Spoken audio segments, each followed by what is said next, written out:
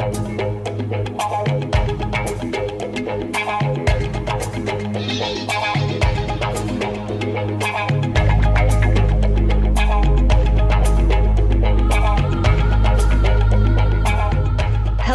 EduWonks, new listeners and seasoned listeners. It's the Learning Curve, and it's the, oh my goodness, Mike Bloomberg and Federal Charter School Grant Program edition of the Learning Curve. Or not, because if you watched the debates last night, no one really said a word about charter schools or schools, at least when I was awake. But Gerard, how are you doing? And did you do your civic duty last night and watch this latest exercise in American democracy? I am doing well, and I did participate in watching. There were some exciting moments that had a lot to do with how much money people make.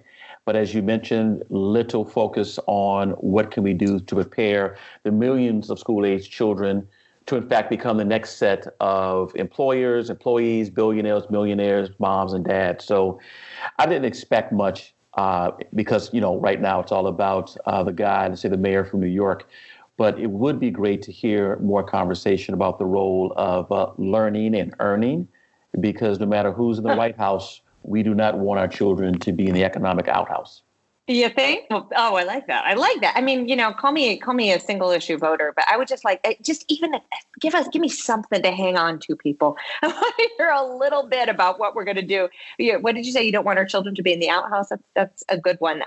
But my next question for you, Gerard, is when exactly are you going to consider running for president? I will never. We're all consider. waiting. No, you should stop waiting right now. No, I will not run. Can we force you? Nope. You can't force me. First of all, I don't have enough money to run. That's number one. And more importantly, that's not my calling. But I do appreciate that very fine and funny comment. Well, I think you have more than one vote from people listening to this podcast. But okay, here we go. Stories of the week. So we get to shift gears a little bit. We are not going to talk about, we're going to talk about a different kind of politics, I guess. So this week in the New York Times now, and I know I talk about my kids too much, but I do have one. I have a 10-year-old and I've got one in kindergarten and I've got one still in preschool. I'm an old mother. I'm a tired woman, but they're great. But we think about reading all the time, right? Parents, young kids, we're thinking about reading. How do we teach reading? How are they doing in reading? Will they read? And this week in the New York Times, the title of the article is An Old and Contested Solution to Boost Reading Scores, Phonics. So I saw the headline and I thought, okay, here we go again. The reading wars are back. But the fact of the matter is, I think if we're honest, they never really went away, right? And so this article highlights sort of the renewed fervor around how American schools teach reading, especially in the wake of consistently disappointing NAEP results. So of the last NAEP test, as of the last NAEP test, we learned that only about a third of American students are reading at proficiency. That's huge. A third. That's not huge is what it is. That's a huge finding that scores are that poor. So what do we do?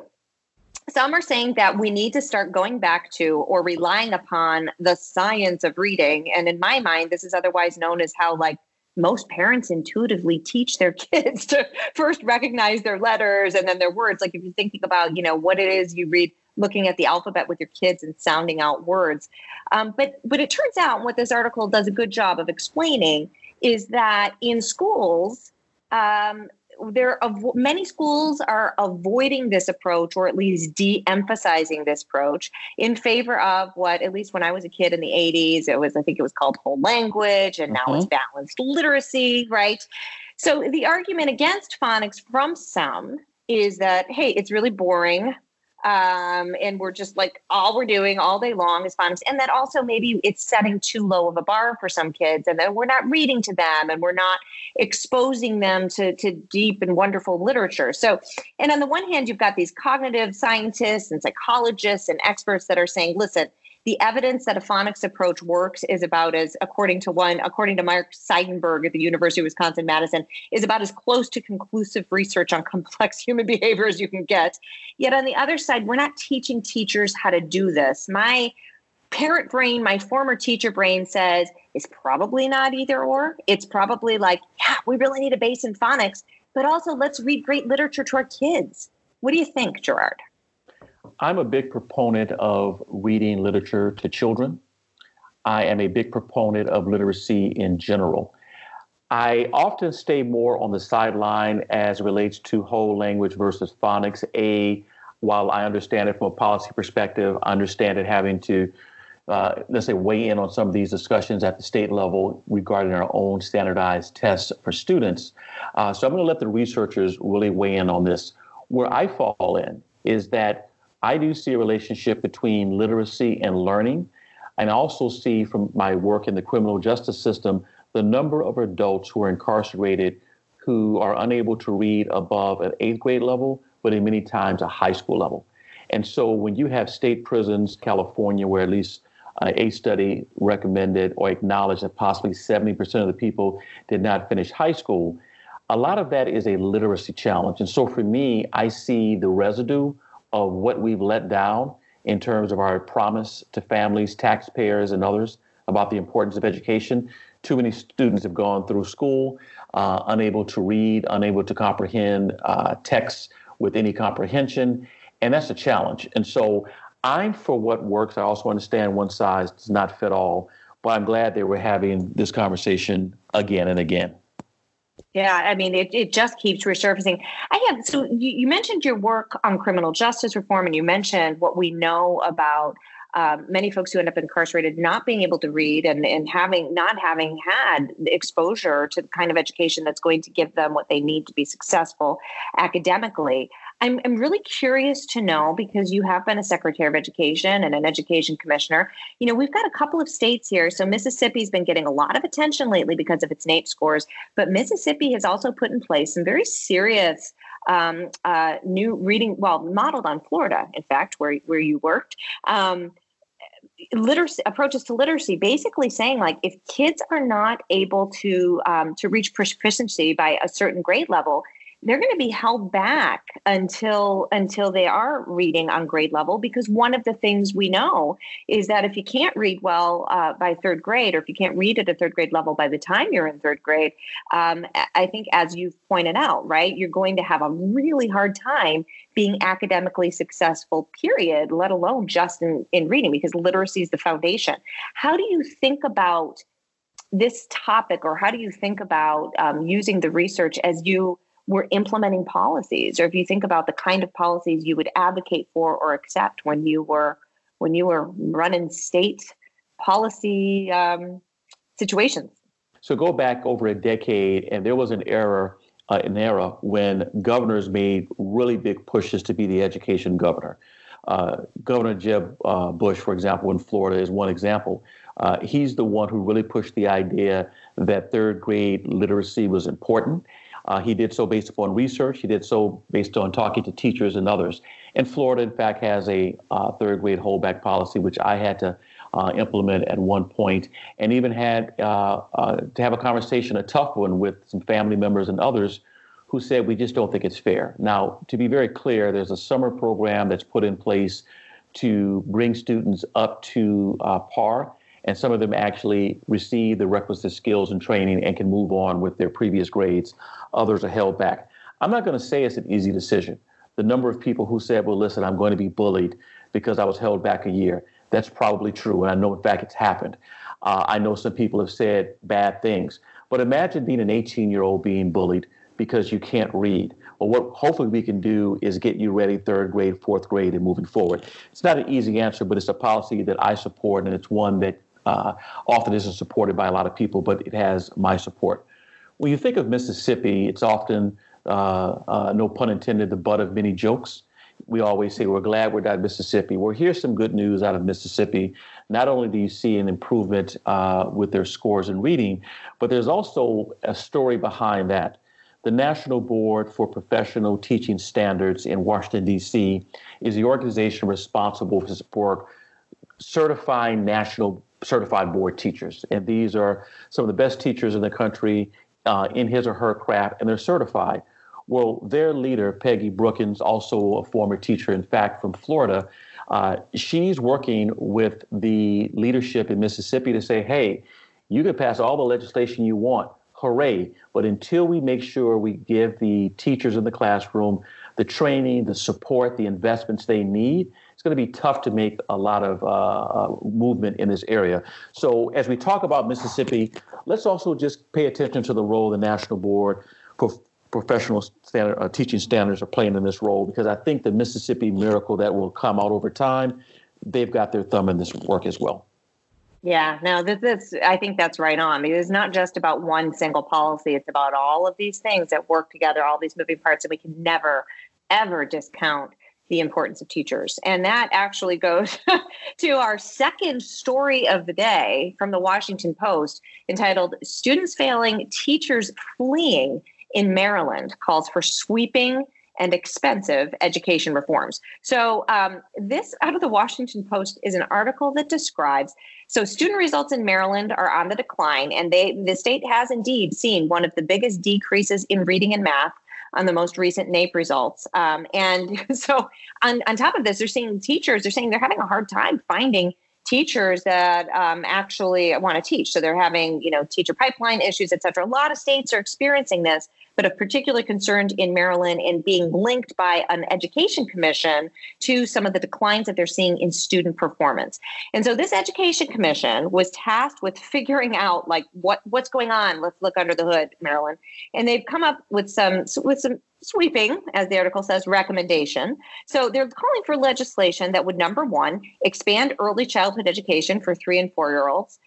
So that I say, yay, if it's good, right? If it's high quality, and would also raise standards for teachers, which, oh man, someday we'll have to do a whole episode with the Learning Herd, Gerard, about the chicken and the egg problem with teachers. If we raise standards, if we lower standards, if we don't have enough teachers, what's the approach that we take? But this legislation also is proposing more things like dual enrollment programs. It's proposing additional interventions for students who fall behind, more supports for students with disabilities. Bottom line, my read of this is that, at least in this article, sort of the teeth of the recommendations, the what they're really going to look like, how they're going to be implemented well with fidelity, what we expect in terms of outcomes, how are we going to know if it's working, are unclear. But one thing we do know is that there is a call to pour a lot more money, billions and billions of dollars from the state into school systems, but also that local school districts, some of which are huge, struggling. Prince George's County, I believe, one of the largest school districts in the country, serving lots of kids with diverse needs. They're also going to have to pony up more local money. So there's a part of me that says, on the one hand, I love this story because to me, it's like transparency and accountability at work, right? NAEP was supposed to shine a light on how we're doing, and it's shown the light, and we're seeing a reaction. I just can't tell what fruit, if any, this reaction is going to bear. What's your take on this? Commissions have been an important bellwether for conversations about change. And it kind of reminds me of what David Tyack and Larry Cuban in their book, Reform Again and Again and Again. Well, if I can borrow that, this is Commission Point 2 again and again and again. And I don't say that in a facetious way, but I understand the importance of commissions.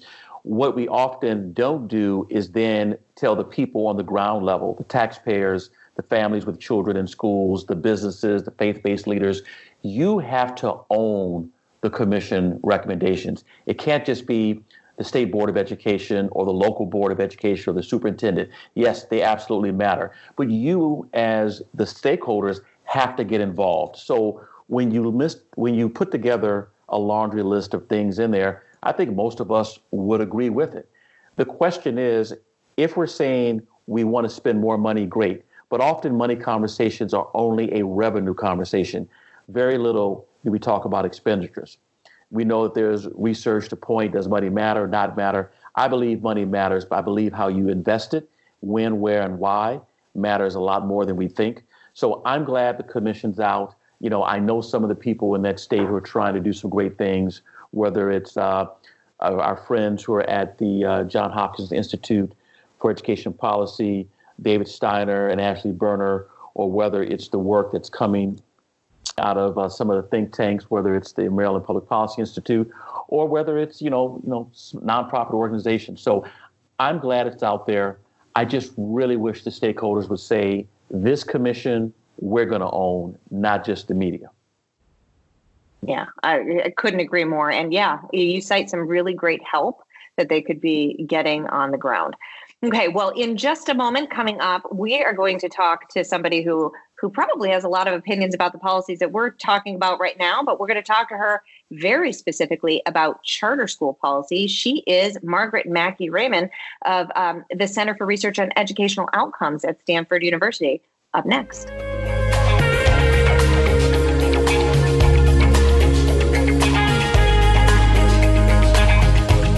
All right, listeners, we are back and we are very excited to have with us today Margaret, also known as Macke Raymond, who has served as the director of the Center for Research on Educational Outcomes, otherwise known as CREDO or CREDO. I'm sure Macke will tell us what she prefers since its inception.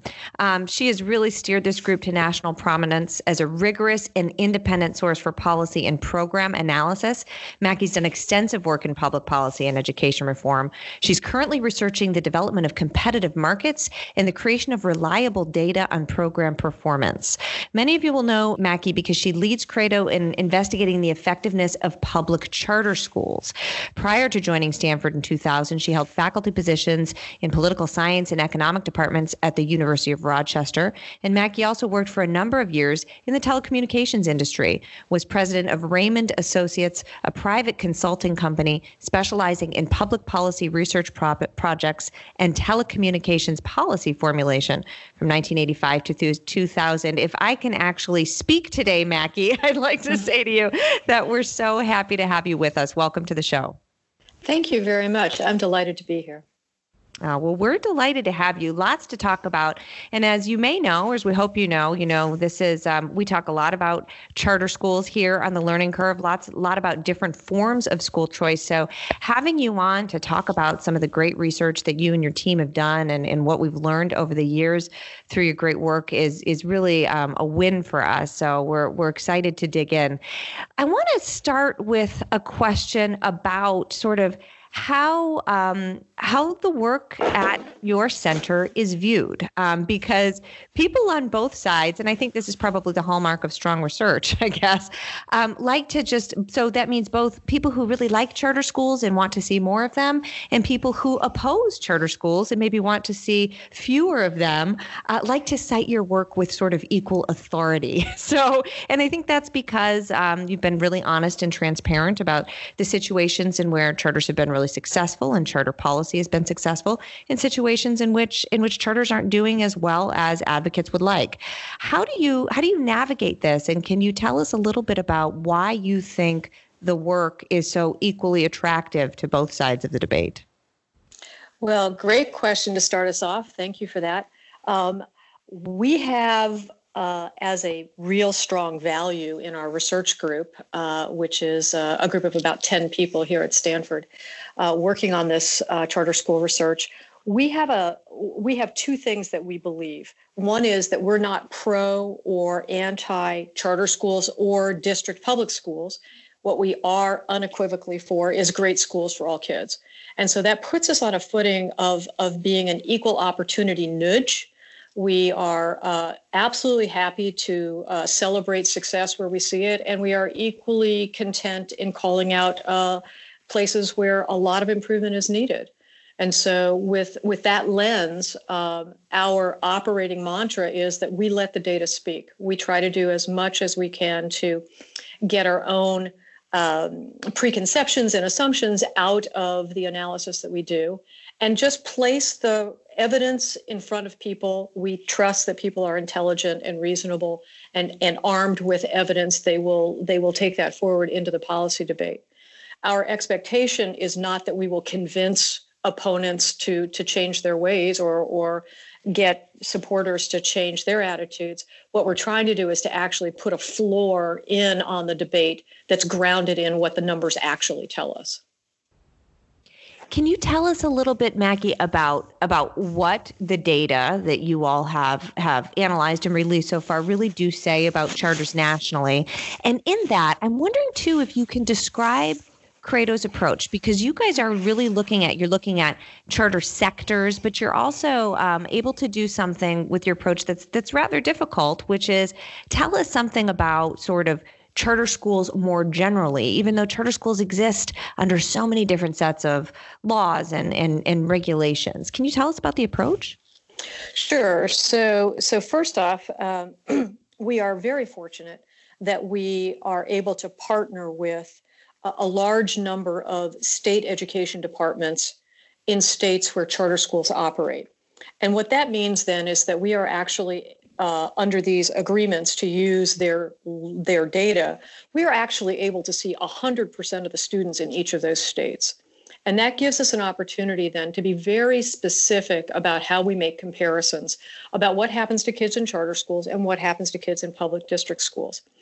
The way that we do our work is that we do a very, very careful matching approach that says for every single student in a charter school, we're going to go and find kids who look exactly like them, including what their sort of starting academic endowments look like. And we're going to compare essentially pairs of twins. And so we use this very careful methodology so that we are absolutely certain that we're isolating the effect of what the charter school contributes to how much learning a student makes in a year's time. That's a different approach than many other researchers use. And because we do this very precise matching methodology, and we do that wherever we look at charter schools, we are able to produce findings that are consistent both across states and over time. And so what the body of research actually gives you then is essentially a number of different readings about charter schools starting as early as 2005, 2006, and as soon as we finish our next national study all the way through to the current time. Individual charter schools and how they are able to help or hinder the academic progress of students. Now, Macke, if we were in an elevator and I knew nothing about charter schools, but I asked you, how do they perform? Like, so what do I need to know? Should I send my kid to a charter school? What's your answer in short about just what we know about charter school performance nationally? Sure. If you were just to throw a dart at a dartboard and pick a school and send your kid to it, on average, charter schools do slightly better than traditional district schools on average. But around that average, there's a really big distribution of quality. And so my caution is the same as I caution any parent who asks me about schools in general, which is you need to really pay attention to the particular school and figure out whether that school is actually high performing or not. Because even within the same community, the charter schools that exist can be preponderantly good or have some that are not performing as well. Just because it's a charter school doesn't guarantee that they are a high quality education establishment. Having said that, the great thing about the charter school sector is that we get to see the places where charter schools actually significantly outperform the education that their students would have gotten in their local district schools. And there we see that urban charter schools are really performing much more strongly than urban public district schools. We also find that there are a number of charter management organizations that have really cracked the code in terms of being able to figure out how to educate kids even from extremely disadvantaged backgrounds and do that consistently over time and be able to replicate that model across dozens and dozens of other schools. So from the charter school sector, if you're able to find a high-performing school or a high-performing charter network, you can often find a local education option that is far better than the district schools. Okay, now before I let my friend Gerard jump in here, because we're talking about some of these real pockets of excellence in the charter school sector, and I'm sitting up here in what is today very cold Boston, Massachusetts. I really want to know for you. So I actually, for Pioneer Institute, I wrote a book about our high-performing charter sector, and it wasn't all about high performance. It was about some of the other features of Massachusetts law and my own take on where we've come, where we've been, where we're headed.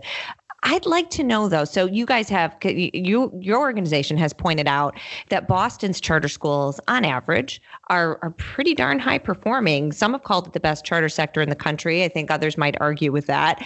What do you think are some of the lessons when you step back and look? What are some of the lessons that you learned from sort of how we do things in Massachusetts, or maybe what's going on in these small places with pockets of excellence? Sure. Well, I have no problem giving a really strong shout out to the charter schools in Boston, because every time we look at them, the average charter school in the Boston area moves a student forward almost an extra year of progress. So almost 2 years in a year's time. That's a staggering achievement compared to what students in the district schools would be able to do. So we think that there's a lot of value in looking at Massachusetts and looking at Boston in particular. From the schools, I think you can learn about good organization and practices and instructional opportunities. And in the policy world, I think it's a fascinating set of questions, because Massachusetts has one place that is in charge of overseeing all of the charter schools in the state. And they have really committed both programmatically and also mission-wise that they're going to get very good at this particular business of overseeing charters. And so that function is called authorizing. And the Massachusetts Department of Elementary and Secondary Education has the division of charter school authorizing within it. And they just knock it out of the park. They're very consistent. They have policies and procedures that make it very clear to everybody how high the bar is if you want to open a school, how much you have to work to reach that bar, and they don't compromise on that. They're not subject to a lot of the political variance that a lot of other charter authorizing bodies have. But they're also completely unapologetic when it comes time to review the performance of charter schools at the end of the term that they're allowed to operate. And if the schools aren't doing well, they're not going to be making deals. They're very clear about what the standards are for renewal as well. And so in spite of all of the political firestorm about charter schools in the last few years in Massachusetts with Proposition 2, the actual work of running a really strong, solid charter school sector has been going on in the background. Incredibly strong practice and incredibly strong results. Yeah, well, I have to say, as a board chair of a charter school here in Massachusetts that has gone through that renewal process and that is experiencing some difficulties, I think you are right on with the quality of the process and the fact that there is no compromising. It's quality, or they are going to tell you when it's not. So I agree with that assessment. I'd like to hand it off to Gerard, who I know has some burning questions for you as well. Macke, thank you for joining us. Hi, Gerard. I'm originally from California, so it's always good to hear the voice of someone from the West Coast, where it's a little warmer. I'm in Virginia today and glad to be here. So you did a great job of talking about charter schools, and particularly Massachusetts.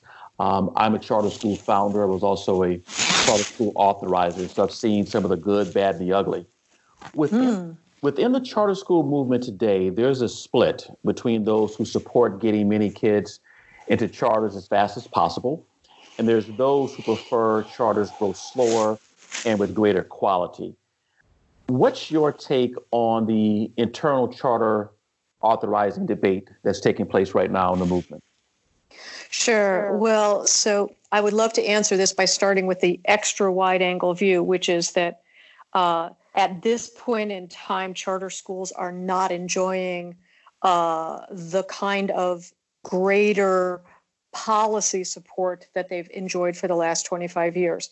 And I'm using policy support as a very distinct difference from popular public opinion support, because public opinion is still strongly behind charter schools. About 2/3 of typical people think that charter schools are a strong option. They like the idea of choice. They like the idea of the flexibility to try new things and so on. But in the policy and political environment, charters are really sort of up against it. And if you've watched what happened last year in the California state legislature, they were beaten soundly about the head and shoulders by the legislators in a lot of different ways. And so against that backdrop, I think the earlier practice, which was let 1,000 flowers bloom and we'll clean up the mess later if they're not doing well, it's not politically viable at this point. I think you don't really have a choice but to grow carefully and with quality, because there are too many individuals and organizations that are looking for opportunities to pick up the fight and criticize the movement for not being consistently high quality. No, absolutely. It is interesting you mentioned California, in part because you go back to the early 90s when you had a Republican governor, Pete Wilson, and a Democratic lawmaker, Gary Hart, who supported charters. It was very bipartisan. And then today in California, it's very different. Just to follow up, no, you were going to say something. Go ahead. No, I was going to say, your history. Yeah, I try to keep abreast of some of that great work, and to think today that there's a big backlash in the Golden State's unfortunate. One of the criticisms that are pretty common about charter schools is that they take very few special education students, very few English language learners. In the view of your center's research, do charter schools generally pick and choose their students in order to boost their test scores? So you're asking me two different things at the same time, so I would like to break those apart. Mm-hmm. The data do show that that in most parts of the country, students who are ELL show up in charter schools in smaller proportions than they do in district schools. That's not true across the board, but in most places that is the case. And there, I think there's and the same is true of special ed, although I think special ed has a certain contingency that I'll talk about in a moment. I think the idea of school choice is really a challenging one when you think about requiring schools to ensure that they have representative enrollment in their schools, because charter schools don't go and hire students. They don't go out necessarily and try to and reach out beyond their typical sort of catchment area to try to address students that are not local. And so when families are not used to exercising choice, you could make the argument that charters as a movement need to educate them better, and I would support that. But you can't force folks who don't understand the choice exercise to move in directions that are not ones that they would choose for themselves. And so I sort of explain the ELL discrepancies as a lack of knowledge, lack of understanding, and lack of a sort of agency on the part of families to exercise choice at zero, regardless of whether they're ELL or not ELL. That's how you get that problem. In special ed, there are a number of reasons why the numbers look different, and I'll just name them quickly. One, there are a range of special education conditions that are low incidence but really, really high need. And I think everyone would agree that there are levels of expertise and levels of support that are necessary that you wouldn't, even in a district setting, expect every single school to be able to respond to. And so those students with those kinds of conditions go to the special ed schools and programs in order to have those needs met. And it makes sense that they would be perhaps concentrated in a few schools and not in every school. The second part of this is that there is some research, not by CREDO, but by some other researchers, that suggests that special education referrals, so referrals to assess students, are less likely in charter schools. And partly that's because they have a different perspective about being able to address students' needs without having necessarily a wide range of special supports for them. And the other part of that is that there's a different disciplinary expectation that a lot of students are not referred for behavior problems because the charter schools believe that they should be managed they can be managed and should be managed in the school without necessarily having the student be assessed for a behavior condition. So I explained the differences in special ed partly on the supply side in terms of needing to meet the needs of some students in a different way, and also on the demand side that charter schools don't have as much demand for assessment of kids because of behavior issues. So I would expect the numbers to be different. That's the first question. And the second question, I think, was whether we should mandate sort of representative enrollments. And I think that there are schools that are called diverse by design, charter schools, and they build into their programming a lot of inclusion and diversity and cultural sensitivity. And I think that they are showing that it's possible that students of all kinds can be successful in charter schools, not just students that come out of a sort of a traditional academic background. So does that answer the second part of your question? No, you did. Do you, even with the diverse by design, do you think they're doing this not only for diversity, but to boost their test scores? And are there other schools separate of that who are just cherry picking all the kids to say, yeah, we're picking you because of your scores? Yeah, so, we've tried very hard to look at cream skimming or counseling out in the charter school studies that we've done. And I have to say, I think the answer, the counterfactual isn't zero. Like the comparison isn't no cream skimming and no counseling out. Okay. It's whether they're, and I say that because when we look at other district schools in the same communities, we see the same kinds of changes happening. We see the same, where we see any kind of selection about students leaving a school, for example, at the lower end of the performance spectrum, which we see very, very rarely in the charter world. When we look at the district schools in the same environment, we see the exact same pattern.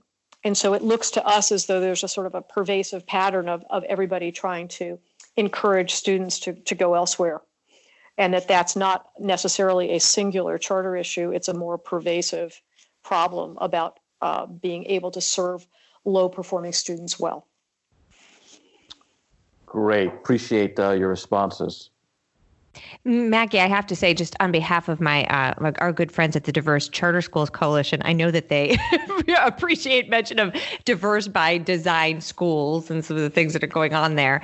I want to flip it really quick, just given the moment that we are in, to talking just a little bit about the federal politics of charter schooling. So we are in a previous administration, in previous federal administration, there was a lot of support for charter schools. Meaning, if we remember back to, I referred earlier to change in Massachusetts law. That was the last time we lifted the charter school cap here, was because of Race to the Top, and so it was a required national policy priority back in like 2009. To grow high performing charter schools. Do you have any sense of whether the places, I'm thinking like Rhode Island, Tennessee, Massachusetts, New York, Ohio, that received this infusion of federal money, did they see growth in their charter school sectors and B, quality growth by your read? So really interesting question. The trajectories of the states that you've mentioned have been largely positive until the last couple of years. And so with the exception of Massachusetts and New York, what we've actually seen is these other states have started to taper off in quality. And I view that as a function of two different things. One, I think that there's a real serious pipeline problem in public education in general, but it's particularly sensitive in the charter sector because of the lower levels of funding that charter schools get. And so it's really difficult to hang on to talent for long periods of time. And the second is exactly what you're talking about, that once the sort of race to the top dollars, ebbed away, and once we had less of a strong proponent of building quality within these states, you're basically seeing less quality coming out of these schools, and a little bit of backsliding. Since we're on the theme of the federal role in the charter school movement. The Trump administration and Secretary DeVos have generally been energetic supporters of charter schools. But the recent budget proposal has caused a firestorm among charter backers because it proposes cutting charter funding at the federal level. We know that the program started under President Bill Clinton. His administration, every president since then, has pretty much funded at a healthy level charter schools. With what we see right now, is this a sign that the Trump administration is being helpful or possibly hurtful to charter school policymaking? Well, if we're isolating charter schools as a separate topic of conversation, clearly the proposal to consolidate them into a block grant with 42 other programs or 45 other programs is not going to be conducive to continued focus and attention and support in charter schools. And that's not because the federal government isn't, or the federal administration isn't supportive. It's that when they send those block grants to the states are not going to be carving out the original amount for charter schools that they used to have. They're going to fund those resources into other program areas. And when you have charter schools only reflecting a fraction of all of the students that are served in the state, it's really hard to hold the line on defending charter school dollars when there are other, the preponderance of students are not in charter school. So they are basically passing the baton of budgeting down to the states and saying, good luck with that. I don't think that's a helpful stance for charter schools. I actually am generally in favor of having decision-making and budget allocations closer to the place where the dollars are going to be spent. But in this particular instance where we're actually talking about handing money over to organizations that largely serve monopolies, I don't actually think that that's a good move. And I'm hopeful that once the proposal is actually moved through the budgeting process in Congress, that smarter minds will prevail there. One of the interesting things about federal funding is when we say we want to cut or give more money to charter schools, there's either hooray or not. And yet we've had a very large public choice movement in America called magnet schools. And magnet schools for years have been funded by the federal government, often treated differently than charters. But appreciate your response on that. Yeah. Well, and if we could all stay away from our Twitter feeds right now, the controversy over this is huge. I'm sorry. Go ahead, Macke. Well, so I was going to say that charters were magnets were the original charters. They were intended to provide educators a lot more freedom and discretion in the same way that charter schools initially have started out to be. And obviously, they served a different purpose in terms of trying to stem and increasing segregation in urban public schools. But that autonomy that teachers got in the magnet schools in the early years was eventually objected to, and they were essentially brought back into the fold of traditional district structures and practices and policies. And so while the thematic emphasis of magnet schools continues on, the established group of traditional educators managed to basically wipe out the innovation part of running schools in the autonomous way that the original magnets were. So one of the reasons why I think the charter school movement was so intent on maintaining independence from school district institutional structures was to try to put a backstop on exactly that reabsorption that happened in the magnet school experience. Well, Macke, I have to say that this is like the coolest part of being able to take part in this podcast is that we get to speak to people like you. And just when you think you've spent your life studying education, living education, doing all this stuff, we get to talk to somebody like you and learn just so many new stuff in the course of like 25 minutes. So thank you so much for being with us today. And dear listeners, she is Margaret Macke Raymond, the director of the Center for Research on Educational Outcomes at Stanford University. Macke, thanks so much for being with us today. A pleasure to be with you. Thanks for the invitation. Take care.